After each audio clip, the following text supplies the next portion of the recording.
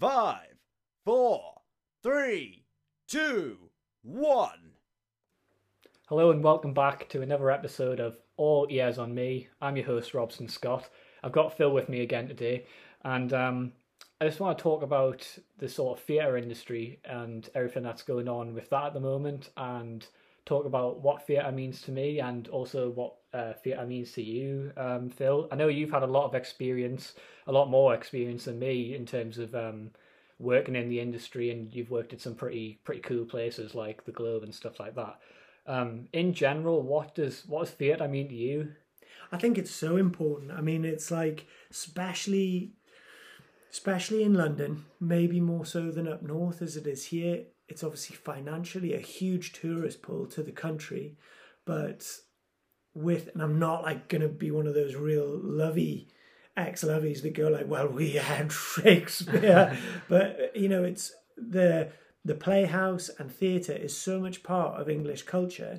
It's wrapped up in our entire fabric, and now people have film and television and stuff like that, but actually theatre is so important, and going to watch live performance is the most single important thing that we just have to keep going, and not even just as a nostalgic thing, but about getting out and seeing things and living life. That is what it's about. Like the theatre comes from the Greek word of like, well, theatre, it's still theatre, but it's a place to see is what the modern translation would mean. Like a place to dream, and it's escapism, really, isn't it? That's exactly what it is. And you need that in life, because if you don't have that, if you can't go and see things or experience things in a safe environment, like if you are watching a play, like let's just say a Shakespeare play, like Macbeth, about a guy who kills the king, a story of ambition, and then his wife and all this kind of stuff, you're living out through watching it all of your either fantasies or thoughts or things that maybe you've thought in a very safe environment, surrounded by people who think and feel maybe the same as you do, and you're on this story journey of watching it in a live atmosphere. It's so important to human development to have that. So if you then don't have that, or don't have the theatres or places to go or music venues, you're actually totally fucking a generation of people underneath you culturally, and you're cutting their feet off to imagination and ambition and all things that they might want. Yeah, and I mean, to me, theatre is more than just sort of go in and experience it. And obviously, I've been on stage myself, and I know you have as well. But it's that whole everything that comes with it. The people you meet from doing it, like the people I've met from when I did it, especially at school, are now like some of my closest friends. And that like sort of continues because of that. We'll all have that love for theatre and musicals and things like that. And not having even as simple as Abigail, who is one of them people who I did it with, was saying like even Christmas this year is harder because especially up north, the pantomime's like a massive thing in Newcastle, and we don't really have that. I don't know if it. I know it was talked about it was going to go ahead, but I don't know if it is with the recent lockdown or not. But then even like for Christmas, like she always got theatre tickets and stuff to go see shows next year and things like that. But this year there's not really anything on because no one has a fucking clue what next year is going to be like.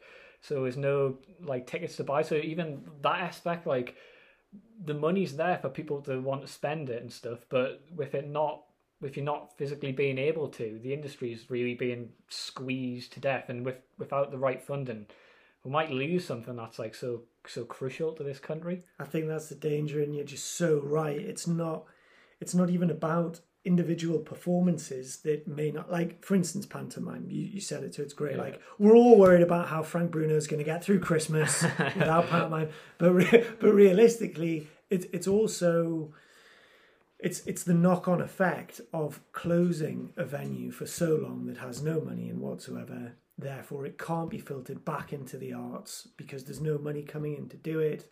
It's a huge worry, and I hope, as I'm sure you do, that the government and people around do step in and say like, yeah, we are going to save these things, because it's too detrimental to the whole country if they go. Yeah, exactly. And there's a charity going around at the moment called The Show Must Go On, and I think you can see it sort of everywhere with like loads of actors posting in the merchandise and stuff like that. And I think that's really, really important.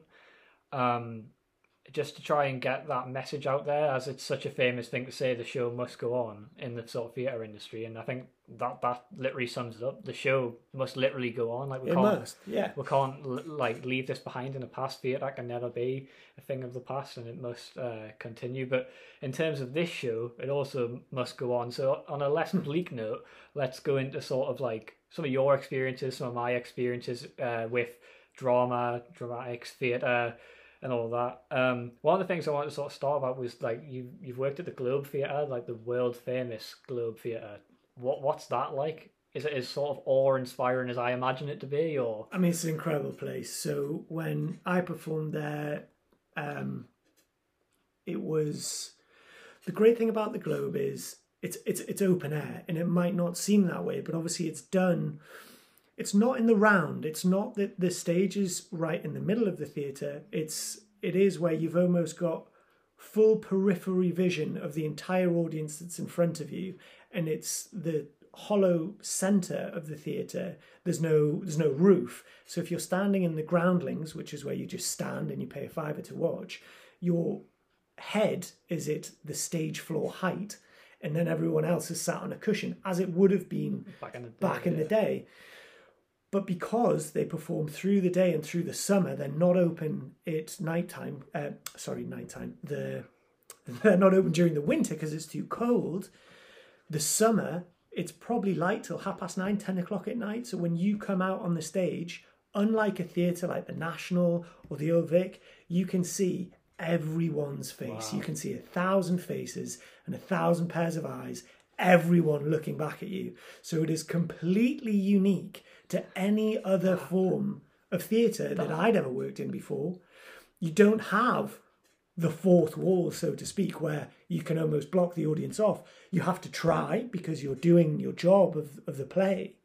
But they're all right there. It's completely live. You can't hide. They're all looking at you. That's incredible. Like, I've literally never thought of that before, but I know, like, whenever my family and stuff have talked to me about it and have been like, where'd you get the sort of the courage to kind of do it? Does it not put you off when the audience are kind of looking at you and stuff like that, and you've got like everyone's faces? And like the obvious answer is like no, because you can't see them because you've got all the stage lights, and then the house lights are off, so it's darkness and all the lights on you, so you can't really see any of the audience. Very, very vaguely you can, but that's mental. Like how it's unbelievable. How it's the one thing, if you speak to anyone that's performed at the Globe, particularly, that's the one thing they say, and that's why like Billy Connolly did a stand-up show there once, and he said it was like, yeah, it was my favourite venue because you could really see everyone. So like if you're doing stand-up and you're in a black room, you've got to look out, you've got a crane, oh, what did he say, what did she say? There, everyone's just right on top of you, and it makes it the most electric atmosphere when it's going well. When it's going badly, it's terrible because you can't get off, you can't hide. And they're right there. I mean, at the Globe as well, people, because as I said, we've got groundlings, people rest their arms on the front of the stage and kneel up against the stage. You know, they're right there. They're like literally a foot away from you. You can stand 6 inches away from them. It's incredible. I think the only thing that I can think of that's come close to that for me is we did like a lot of sort of theatre to do with Brecht and stuff like that, and like sort of Stanislavski. And we did the trial, and we had it all in the sort of hall where we did all the productions and stuff, but we did it in like with the chairs in a circle, and there was no like sort of house lights or anything like that. It was just sort of like what it was, like day lit, and we performed it all with a like a circle of people around it.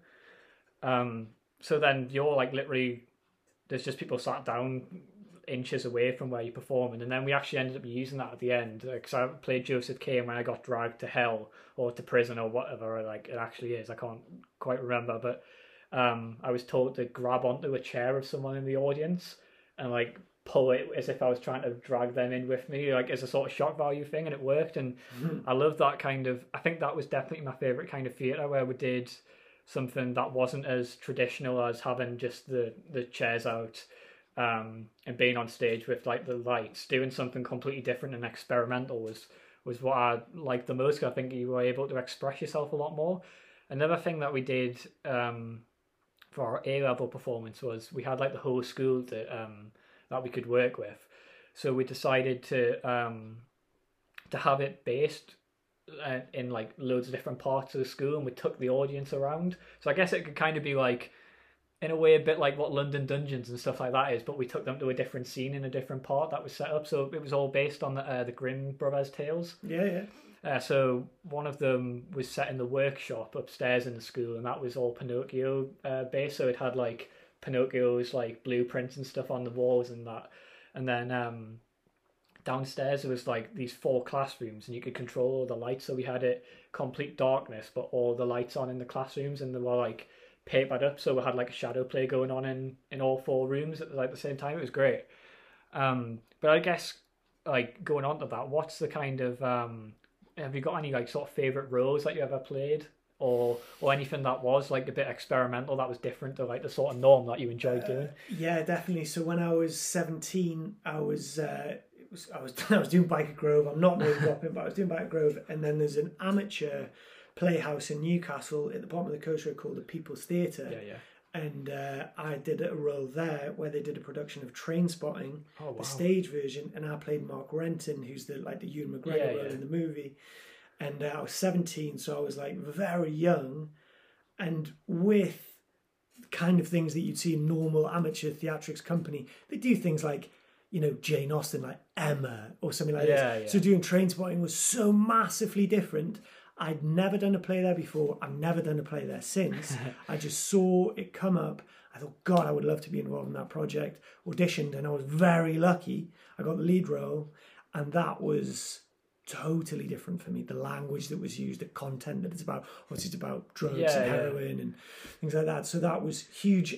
And being 17, because you're still forming your views on all those things then, and then you read something like that, which the whole ethos of the movie, the play, the book is, you know, choose life, which, you know, choose life, choose dishwashers, choose mortgages, choose family. And it's basically the counterculture message of, well, what if you don't choose to get married, have a kid, buy a house?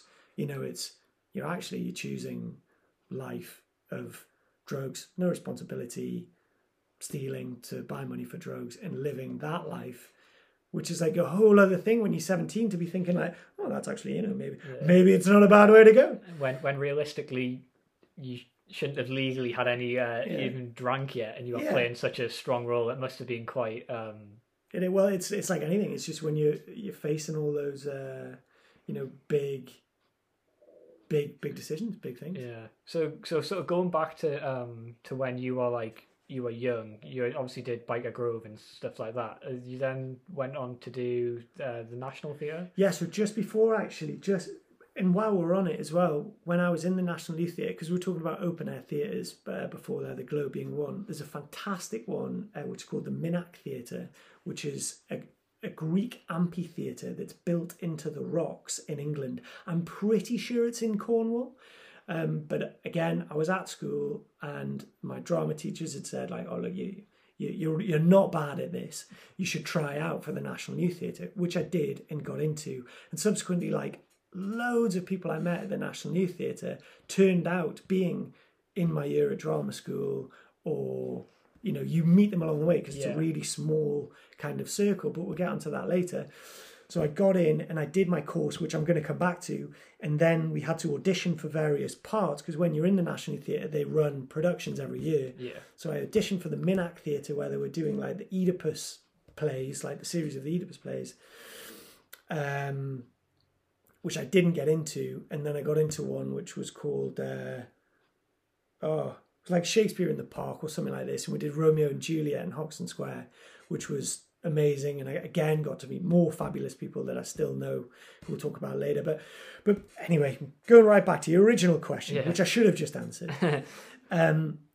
The National Youth Theatre is a fantastic organisation that's set up for young people between 16 to 21 who have an interest in theatre or the dramatic arts, who probably want to become actors, but actually they offer all kinds of things that if you want to be a director, a set designer, a costume designer, but primarily an actor, you go, you audition, and then you do a 2-week, maybe it's 3-week now, course in London at the time. And I went to a place called Tufnell Park in North London. And you kind of meet the kids that are you from all over the country. So all the kids that are the best at either acting, directing, writing, and you all get put into a group of like 16 to 20 people, and you hone your craft. They get teachers that are really good to come in. You get external workshops put on in stage combat, in scene study, in movement, in voice work. And it's a little taster. It's like, oh, this is the life that you'll get if you go into the arts. And it's, for me, was so important at that age. I think I was 16 when I did it, because it solidified like, yeah, this is exactly what I want to do. These are the people I want to be around. Because you'd said in the last time we met, when you did drama at school, it was a bit of a geeky thing. Yeah. And these were proper people that were really talented, really good. And obviously everyone's quite good looking, and you're flirting with each other, and you're away from home, and you're drinking, and you're going out, and that's all great. So that really kickstarted my passion for acting and performing. And it did for like everyone that was there. And one of the girls, Lizzie, who was on my course, ended up being in my year at drama school. And I went to her wedding because she married a kid who was also in our year called Matt, who's one of my best friends. And Lizzie and Matt just had a baby. You know, it's all a really small world thing that you connect with. It's great, honestly. I like, for people who don't do theatre, I don't think they'll ever understand, because there's that sort of thing in culture where it's like, oh, the theatre kids. Everyone hates the theatre kids because they just sing all the time. It's like Glee. And it is very much like Glee, minus all the impromptu singing, because like all the sort of drama and kind of like shenanigans and scandal that goes with that does genuinely happen, or certainly did in my sort of instance. Like, it was different. I mean, I never did musical theatre. It wasn't like Glee when we did it. It was like, yeah, National Youth Theatre kind of is, because they're introducing younger kids to something like theatre, which can be very serious and taxing if you're doing long performances.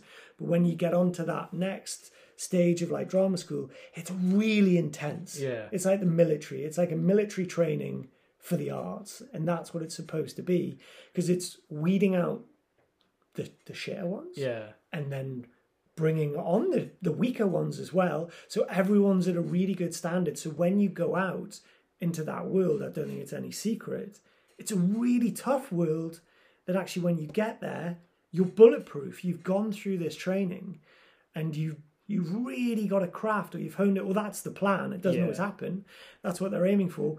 But like, we didn't really, in the course I did, we didn't do singing. We didn't really do dancing. We did movement, but it was, it's real intense. It's what you said. It's the Stanislavski, the Lee Strasberg, the modern school of acting that they're trying to teach you, which is arguably slightly antiquated in what they teach you now. But yeah, that was that.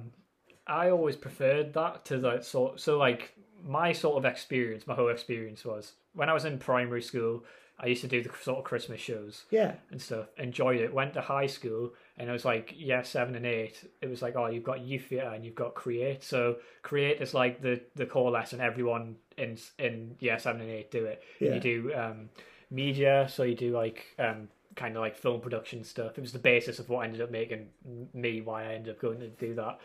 Where you learn like animation. You did music, which I was terrible at. I wish I was brilliant at it. I wish I was forced to play an instrument when I was younger, but me too. I it's my biggest regret. Yeah, it's my biggest regret as well. And then you did drama. Now, my drama teachers were absolutely incredible, like literally the best teachers in the school, and the media teachers were as well, but I especially got along with like my drama teachers. So they were like, oh, come to youth theatre, which is like on after school Tuesdays and Thursdays, and we did musicals. So the first one we did was Return to the Forbidden Planet, which when you're like young, you just got basically a chorus role. I got me and a few others got a glorified chorus role, is what I'd like to call it, which is like we got a couple of lines and stuff, and we're actually classed as damage control crew, where there was the chorus as well. And actually in the proper musical, they actually have quite a big part in it, but like we didn't have that much, like that big of a part, but it was good. And then the next year we did Joseph, and I ended up playing Benjamin. which was probably my up there with my favorite roles of all time. I then missed 3 years because I thought I was too cool for it and just didn't really want to do it. But in that time, I ended up doing drama at GCSE, where that sort of love for learning about the art of it all sort of came from. Like we did everything from like contemporary dance to Brecht to I'm trying to think of like all the other things that we did, but like it was all that kind of training, and it was at that point where you kind of realize, oh shit, this is like, if you take it serious enough, you can actually really express yourself and really like get that sense that you're doing something really good, which I don't think you can get as much with musical theatre. Like, it's just, what you've said is just so important. That's the most important part of everything that we'll talk about today, or anyone listening, is that the perception around drama or something like this is seen as somehow like girly or weak or whatever. But actually, when you get into it, the form of self-expression that it brings you, like when the school I went to, we played rugby. So guys that necessarily played rugby saw like, oh, well, I'm not doing drama, that's for the girls or that's whatever. But actually, the more you get into it, it's not at all. It's for absolutely everyone. And when you learn to deal with that, you learn to deal with your own emotions, what emotions are, how you would, play an emotion, how you could recall an emotion, and you get so much more of a better understanding of yourself, how you work, what's important to you, which makes you just a much more rounded, stronger person than you would be throwing a pigskin around or whatever's perceived as manly. It helps so much in so many other forms of life, and I'm sure you will especially know this, where like just from doing that and learning like how to project things like that, which is then helps you when you're pitching and stuff like that, or when you're doing presentations, especially at uni, and like the sort of people skills you get from it, you kind of learn how to stay in control of your emotions and stuff like that, as well as kind of like when it's right to kind of really express yourself. And I think like the most impressive performers I've ever seen is the ballet. Like whenever you go see Matthew Bourne or anything like that, the men who do that are like the most incredible performers. I've never been more jealous of someone performing and knowing how to do something than that, including like music artists, film stars, everything like that. And like when I go see the ballet, that's when I'm in most awe of like anything. And I think, like, I'm sure you told me once that you'd been to Russia and kind of seen something. Yeah. So it was unbelievable. And it's like, if we're talking about how theatre's important to British culture, out there, it's like their religion. You have no idea how seriously they take it. It's like a spiritual place that they go, and the level that they train there. Basically, there was a group of us. We went from Central School of Speech and Drama, where I was training at the time. It was a summer thing. We went to Moscow for a month and trained at the Moscow Arts Theatre School, where Stanislavski was a student. He trained as an actor, and then he kind of created the modern technique, which has now formed all of modern acting as we know. And out there, their level is so far advanced from what we do. Like their movement classes are to the level of the Royal Ballet. Their voice classes are that to the Royal Academy of Music in London. Their acting classes are, the RADA level, and they're all combined into this one performer. And these people are like superhuman. I mean, they are phenomenal. They could do anything. So I watched an entire performance, their final performances in Russian. I don't speak Russian, but you understood and felt everything.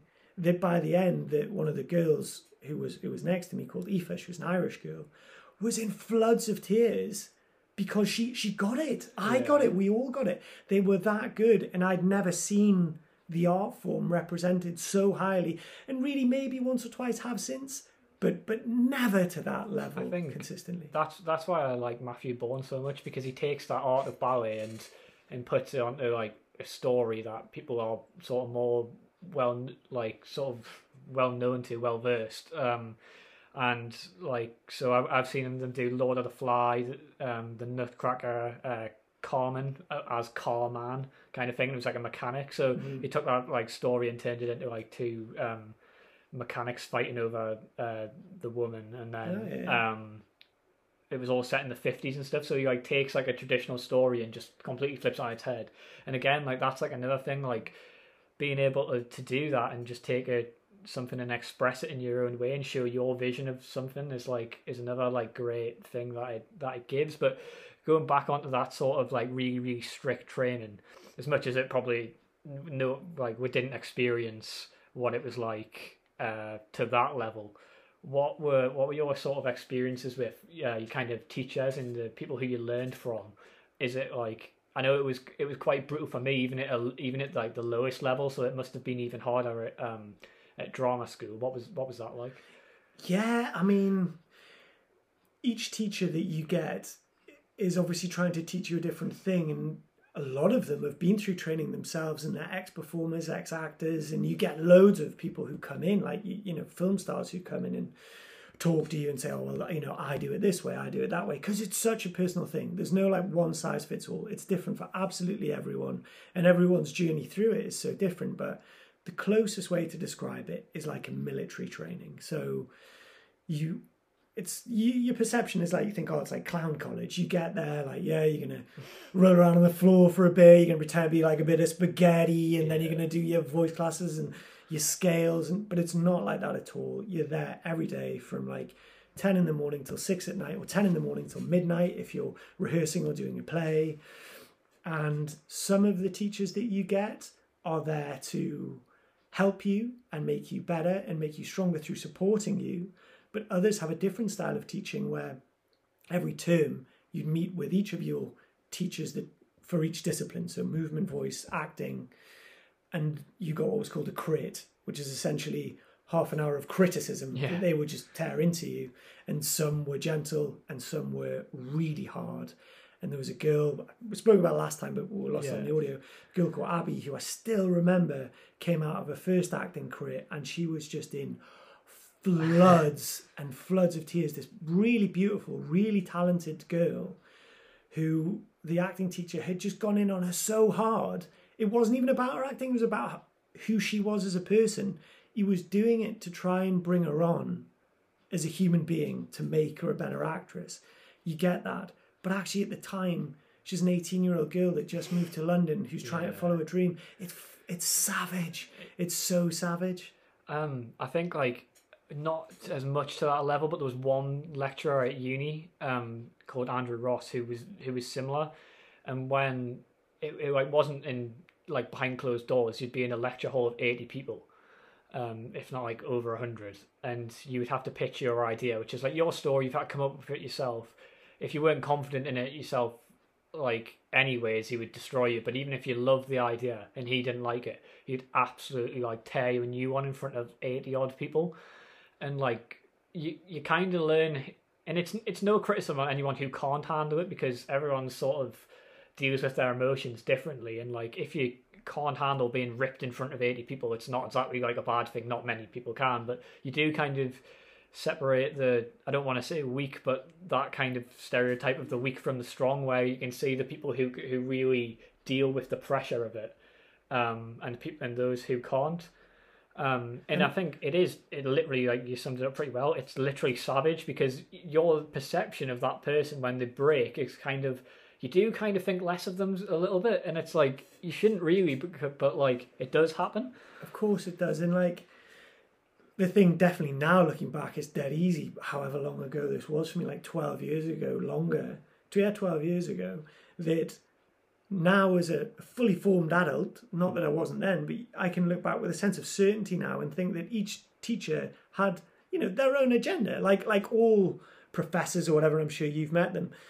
There's certain people, and I'm not saying that the ones that were very critical were actually the worst, but you don't know that, it's all mixed in with their childhood, that they're picking on you because you're beautiful, or you remind them of them in some way, so they're coming down harder on you than they would on someone else, or whatever it is. They are trying to make you better, but you've got to take it now. When I was there, I believed, as I'm sure you did when you're at film school, you think, oh, this person knows absolutely everything, the most, and you revere them because... Especially at the beginning, but like, I think when you first go to these kind of things, you think these lecturers, when they talk about the things that they've done in the industry and stuff like that, and like who they are, you like really, really look up to them and kind of like... like man or woman, it doesn't matter. Like it really like Their opinion matters to the first year especially. But then like by the time I got to third year film school, I was saying things to like my lecturers I wouldn't have dreamed of saying in like first year, because I was like, oh, their opinion is so solid and they know. Whereas you do kind of realize that they don't know it all when you start to see some of their work and things like that. You're like, oh well I could be better than that anyway, so I am going to challenge that. And you learn to stand up for yourself, and kind of like, I guess that's kind of what they kind of get into you, is that that's what they're pushing you to do. Yeah. They're challenging you to grow. So when you've grown, you look back and you can see like, yeah, that's the person I was. This is the person I am now. And actually, I was your student, and you hope by the end they've taught you everything, and you're ready to say, yeah, now we're moving forward, and I know what you know. And like, I always remember like my sort of brief experience with that it came in sixth form. Was when my teacher pulled, like, we were actually in the lighting booth, and I always remember it. Like, I talk about this like all the time to my like youth theatre friends and stuff like that, because like it's just like, I think it's the moment that stands out the most throughout like my entirety of school, is that we're in the lighting booth sort of doing the lights for a show, and like mapping them as you have to do beforehand. And she came up, and I don't know what had happened, but she always used to get kind of the gossip of what was going on with everything. And she came up, and Sean, who was the lighting guy, was stood behind her. He was a bit older than us, but he still kind of felt like one of us, I guess. He was stood behind her, and she came in, and she just kind of literally ripped us a new one in front of him, and he's like in the background with his hands on his head, like, oh my god, I can't believe she's saying this. And she was like, oh, you're not like all you think you are. You're not like big, like kind of Mr. Lothario and like all this like smooth with women and all this kind of thing. Like, stop, like basically get out of your arse. And I think like I kind of looking back like totally agree with her, and I was like, it was such a like a good thing to say, but you would never expect that to come from like a teacher. In any, like if your maths teacher said that to you, you would be like, fuck you. But because it was like my drama teacher, and you get like a lot, the sort of relationship's not like if the teacher kind of like student relationship, it's so much more personal. And like, and she was bang on, and it was like, I look back now thinking like, I wish I'd kind of realised that advice a bit sooner when she told us, because I think I probably did continue, and at the time I probably thought, oh, yeah, whatever kind of thing. But like, I do agree with her, like especially now, and I think it was a real kind of kick up the arse that I kind of needed, and I guess in a sort of, that's a kind of small version of to what you faced for 3 years at drama school. It goes back to just like what you were saying earlier about the self-expression and people pushing you. It's what they're trying to do at drama school, or what your drama teacher's trying to do with you. It seems critical, but really it's all about trying to remove fear from you and make you fear less, as opposed to a fearful individual. And the only way that you can do that is really come to terms with exactly what you are and what you're going to do. And I think we said this in the last one, we're like, if you want to do something, you've just got to do it. Yeah. And that is the main lesson anyone could ever teach. If you just live totally without any kind of fear, worry, or like great actors, you don't have to be an extrovert or an introvert. And being fearless doesn't mean that you've got to be big and loud in every situation. Like, I'm sure if you met Daniel Day-Lewis, he'd be quiet, humble, polite. But when you see him on camera in his roles, he's making some bold choices and being fearless in what he's doing, because he has that confidence in himself that's been built up time over time, where he's been pulled down. I mean, he had an episode at the National Theatre where he was playing Hamlet. He was suffering from exhaustion. He had to be pulled off the stage because he believed that he saw his own father's ghost as Hamlet looking at his father's ghost, as his father was, I think it was Cecil Day-Lewis, who was a poet laureate. Yeah. And he had to be pulled off the stage. You know, like, you've got to go through all these massive things of self-discovery to really find out who you are, to be comfortable with who you are. And then you're fearless going forward in what you do. You think, no, this voice inside my head that's telling me to do this thing is right. Everything else is wrong. And that is what any form of dramatic training or arts training is supposed to instill in you. It is incredible how much you can get into a role, and how even like the smallest things can kind of take over your life. Like, again, like when I played Joseph K in The Trial, I remember like, I don't know what it was, I just kind of felt like I was that character kind of thing for a bit. And I don't know. It's just really bizarre that when you get a character, when you're being that character so much during the day, and then you're just meant to like turn it off like that and go home, or kind of thing. Like it's a lot like going from going from playing a character who's like has no idea why he's going to prison and has to like do all this stuff like kiss other people even in my sort of drama class, but at the time obviously you're like in character and stuff like that, and then have a massive argument and get really, really riled up and like actually angry. So like when I was doing that, like I genuinely like thought about things that would make me angry, really, really like went for it, because that was the only way I felt like I could do it like strongly enough. To then have to go from that, and then the school bell rings and have to move to like business class where I'm like still shaking with rage kind of thing, and I've just kind of got my school bag and walked over, and I'm like sat in business still mulling over what's just happened. So it does really, really have like an effect on you. Is there anything like, I mean, I guess going back to what we were saying before, is there anything that you remember people trying to like that the sort of criticism you got, or is there any like examples of times where your character has kind of like, I don't know, got the better review or anything like that? Yes, I mean, it's a really good question, and I guess this is not meant as a criticism towards you, but that is the difference. I would suggest the teacher would say between an amateur and a professional, that a professional learns how, and that's the techniques they teach you, to leave what you just described at home or not there. Agree, yeah. And then you, so it's repeatable every night. If you were genuinely getting yourself really upset on stage every night, then you'd burn out very quick. Yeah. And I think that's what happened with the Day-Lewis thing in Hamlet, and that was his learning process. Whereas like if you watch film is different. Film and theatre are really similar in the sense that film has a much greater theatricality than television does. And that's why it's close to theatre. The difference in film is that you only have to do it once. Mm-hmm. So like off camera, you could stamp on my foot, well, you could get a hammer, smash my little pinky and say your lines.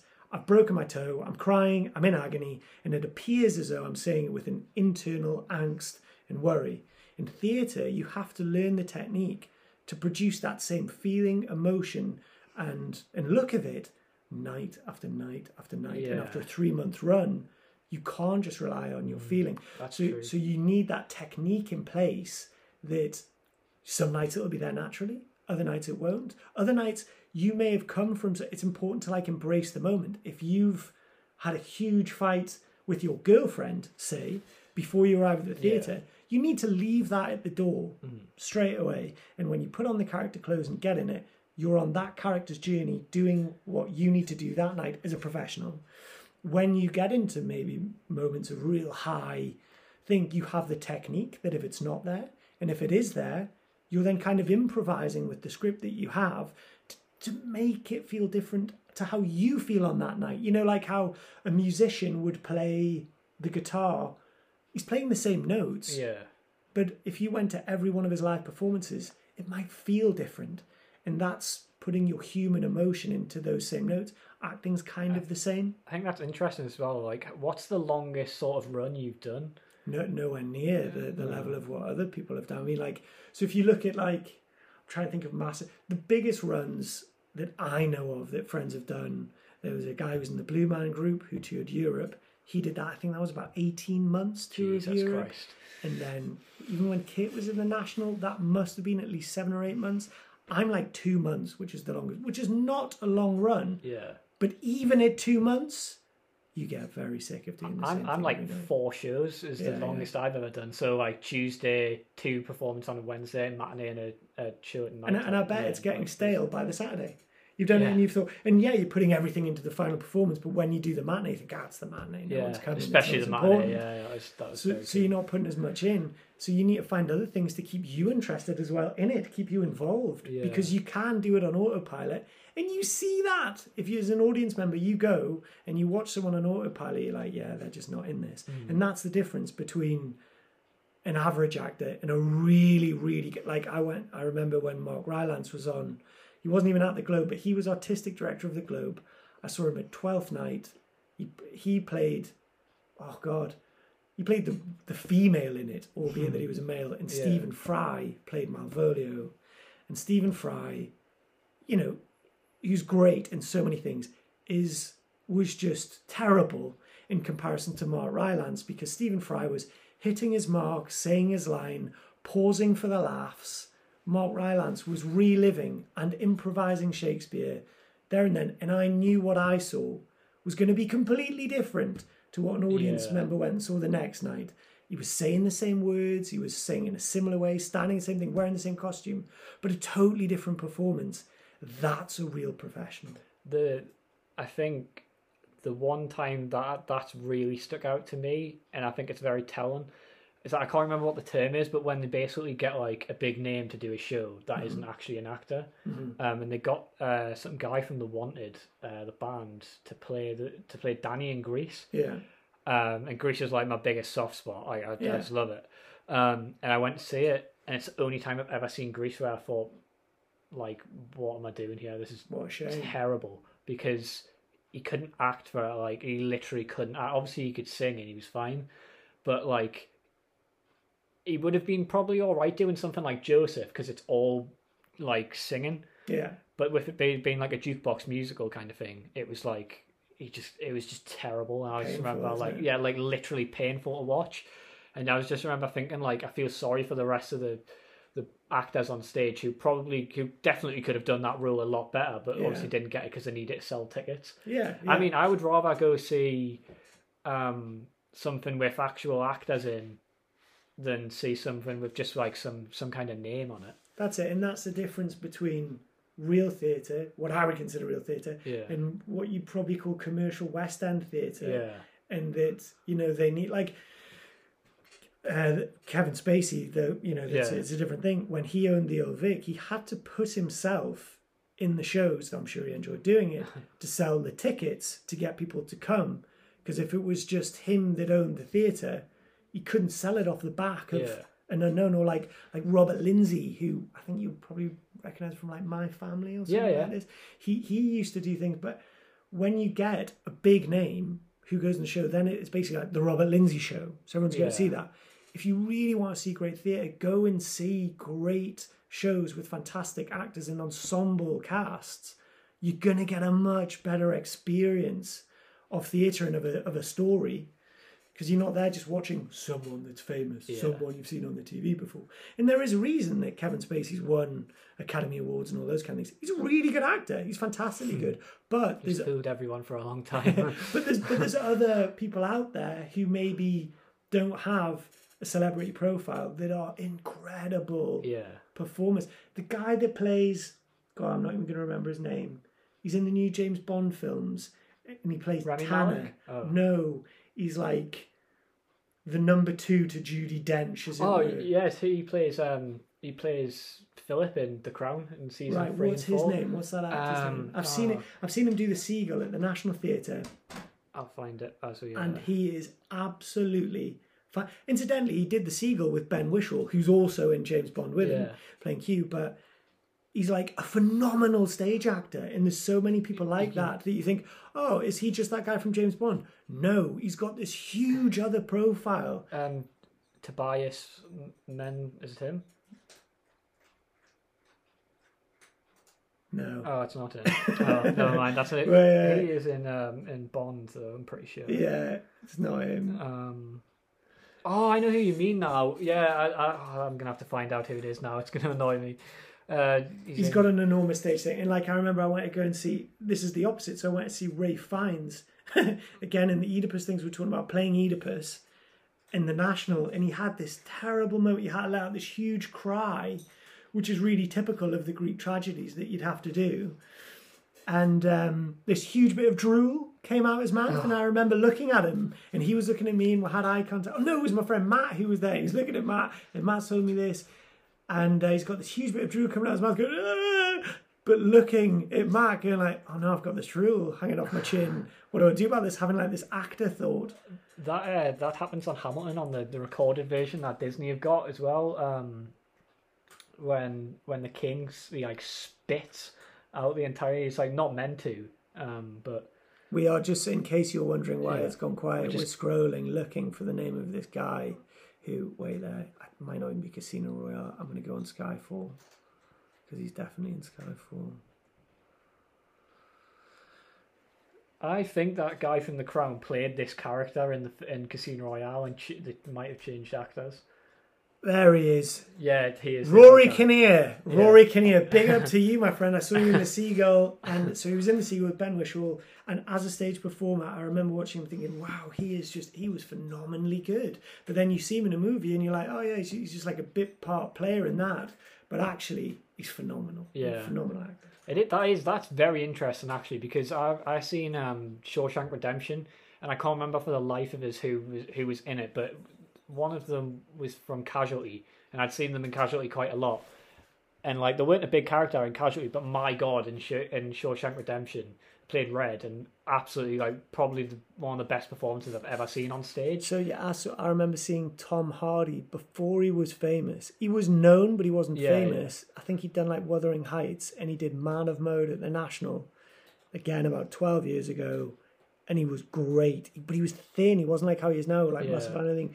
He was fantastically good, and then after that, I think then he must have got Bronson or something like that, and then he was massive. But you knew watching him, you're like, this guy's really talented. Yeah. But he just hadn't hit it then. I think this is like a great point to kind of go on to, and to kind of bring it to an end, is that the amount of names that you've said that you've seen in these plays, if you just go to London or even anywhere around the country and go to your local kind of theatre and watch these like plays, not so much the sort of commercial touring musicals, but if you go see the plays, you end up seeing some like fantastic, I imagine you see some bad ones as well, but you see some fantastic actors doing some like amazing performances. And it's uplifting. Like you go, you leave, you feel better. It kind of reaffirms a belief or the belief that you're holding when you're going to see that play, and you walk away feeling stronger about yourself and less fearful in your own life to think, oh yeah, other people think and feel the same as I do. So maybe what I think and feel is right. And let's, you push on with your own journey with that belief. Exactly. And I think that's what it's what theatre does. It's what TV and film can do. The strongest sort of part of it, and that's why the sort of art is so important to this country. Like you go to work, people who go to work like sort of 9 to 5 every day, come home, and what do they do on night time? They sit and consume media of some sort. That's normally like TV. Like we're sat watching The Crown a lot at the moment, and it's like if that wasn't around, or if that ends up getting a lot less funding and we don't see as great shows like that, especially from like sort of this country, like even things like Killing Eve and stuff like that, which is like, I think we've seen like quite a resurgence in really strong British BBC kind of shows over the past few years.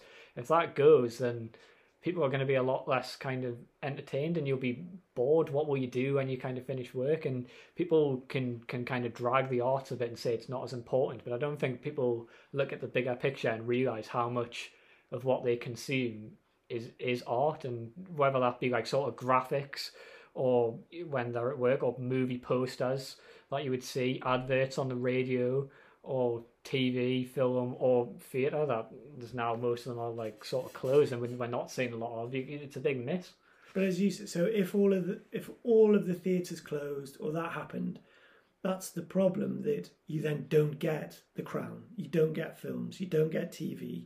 It all comes through theatre. All of the famous actors you can think of have all done theatre. If you go back to any of those actors and you say, what do you prefer doing, film, TV, theatre, they'll all say theatre. Every one of them will say theatre. It's the most rush you get out of doing anything. Like the adrenaline rush you get from being on stage and doing it is like nothing else. It's like a drug, and like from not doing it for so long, I even now still crave to like go do something on stage. And it's like I know it comes across as kind of like attention seeking, but you just kind of strive for everyone. When you know like the whole audience is kind of hanging on you every word, it's like just incredible. Like there's no better feeling. But it's just for the whole development of the culture. It would be like saying, well, we've got doctors now, and we've got universities that teach doctors, so let's just forget about school. We don't need school anymore. We'll just go straight to university medical degree. Cutting out theatre from that process of culture and arts is like saying, oh well, theatres are closed, that's a shame. It's like saying, well, okay, well, all the surrounding aspects of TV, film, music, everything, that's got to go too then. Because that's the bridge. That's how you get there. So true.